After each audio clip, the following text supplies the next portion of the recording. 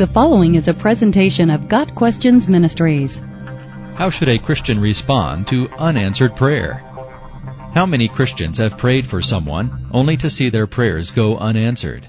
How many have prayed and perhaps have given up because either they have become discouraged through a weakness of faith or have come to the sometimes presumptive conclusion that whatever they've been praying for isn't God's will? Nevertheless, how we deal with unanswered prayer is not just for our own benefit, but for the benefit of others as well. When we pray, we are engaging in the most precious and God-given act of communication with the one to whom we are accountable in all our affairs. We have been truly bought at a steep price, the blood of the Lord Jesus Christ, and therefore we belong to God. Our privilege of prayer is from God, and it is as much ours now as when it was given to Israel, Deuteronomy 4 verse 7. Yet when we pray or speak to the one in heaven, there are times when he seems not to answer.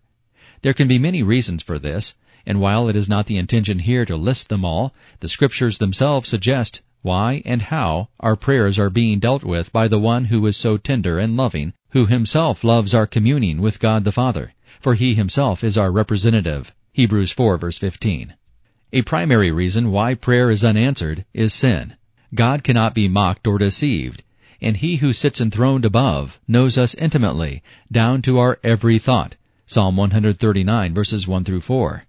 If we are not walking in the way, or we harbor enmity in our hearts toward our brother, or we ask for things with the wrong motives, such as from selfish desires, then we can expect God not to answer our prayer because he does not hear.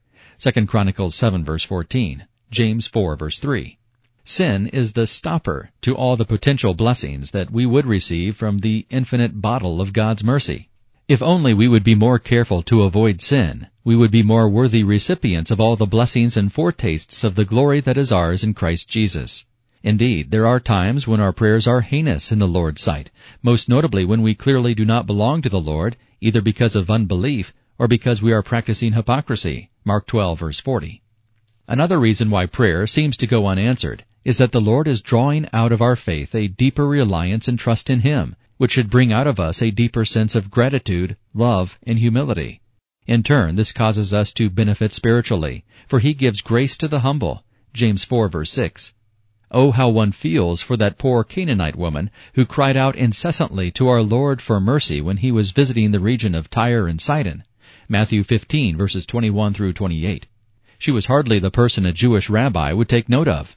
She was not a Jew, and she was a woman, two legitimate, in their minds, reasons for Jews to ignore her. The Lord doesn't seem to answer her petitions, but he knew all about her situation. He may not have answered her stated needs immediately, but he still heard and granted her request.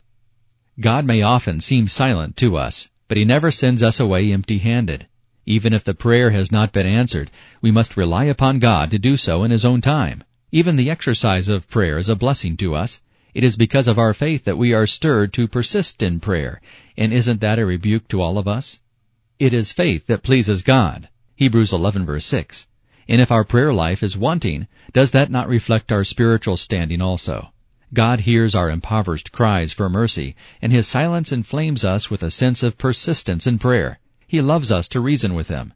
For example, we do not see many souls saved in this day of small things, but only that we would cry out, like Rachel, "Give me children, or I die." Genesis 30 verse 1. Let us hunger for the things that are after God's heart, and let us walk in his ways and not our own. If we are faithful to pray without ceasing, then we are living in the will of God, and that can never be wrong. 1 Thessalonians 5 verses 17 and 18. Got Questions Ministries seeks to glorify the Lord Jesus Christ by providing biblical answers to today's questions. Online at gotquestions.org.